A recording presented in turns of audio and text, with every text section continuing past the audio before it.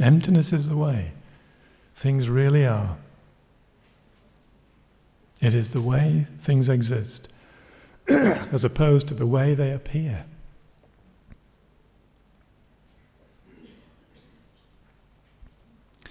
We naturally believe the things we see around us, like tables, chairs, houses or temples, are truly existent. We naturally believe the things we see around us are truly existent. Why? Because we believe that they exist in exactly the way that they appear. Okay, so just relax. Don't try too hard. It's a big problem understanding it. What does that mean? No, just relax, you know. I'll start again. Emptiness is the way things really are. It is the way things exist as opposed to the way they appear. We naturally believe that the things around us, tables, chairs and houses, are truly existent because we believe that they exist in exactly the way that they appear. So just ask yourself, how do they appear? But the way they appear, the way things appear to our senses, is deceptive. It is completely contradictory to the way in which they actually exist. Big shock, isn't it? The evidence of our senses is deceptive. It is completely contradictory to the way in which things appear. The way in which things exist. It's contradictory. The evidence of us, it's what we use in courts of law, isn't it? The evidence of my senses. I saw him, I heard this, I smelt it, evidence. It's all deceptive. From the point of view of ultimate truth, point of view of emptiness. So how do things appear? Things appear to exist from their own side. How many sides are there? 2. The side of the object, the side of the mind. Only 2 sides in this problem, this thing, okay? There's the side of the object, side of the microphone, and the side of the mind, apprehending microphone. There's 2 sides. So objects appear to us to exist from their own side. Okay? They don't depend upon our mind. This is how they appear to us. It doesn't depend on my mind. This book, which you can all see, that appears to our mind, for example, seems to have its own independent, objective existence. It seems to be outside, whereas our mind seems to be inside. Yeah, it's true, isn't it? If you check, the book seems to be outside, my mind is inside. That's how it appears. We feel that the book can exist without our mind. We believe that, don't we? The book can exist without my mind.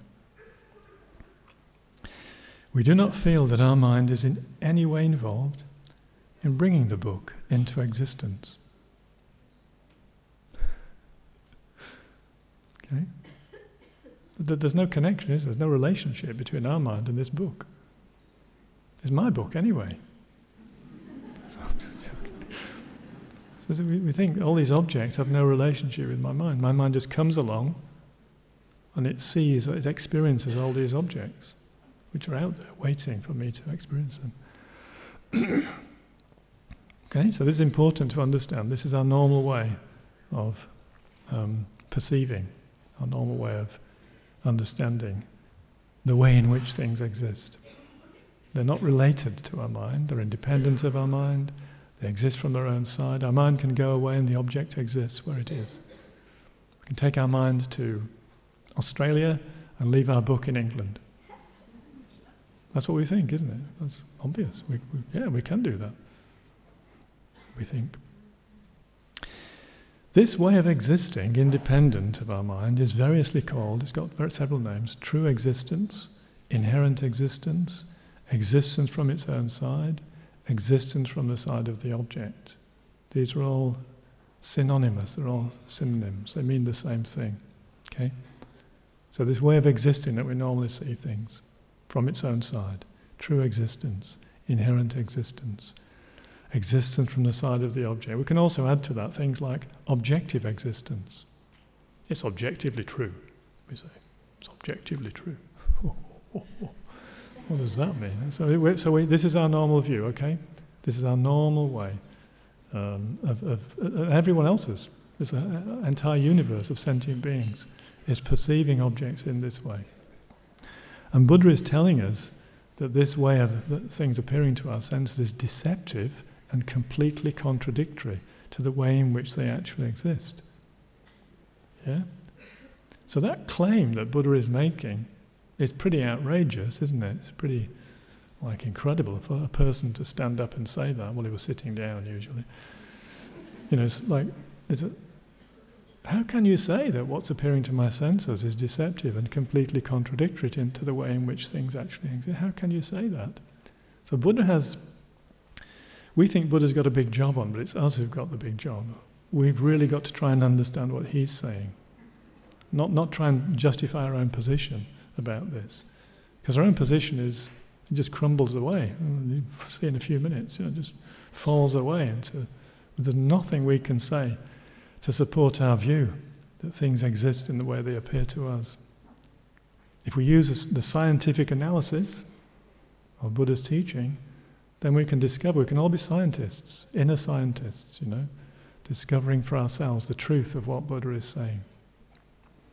We don't need to, this is not like a creed, it's like, Buddha invented this belief system called emptiness. No.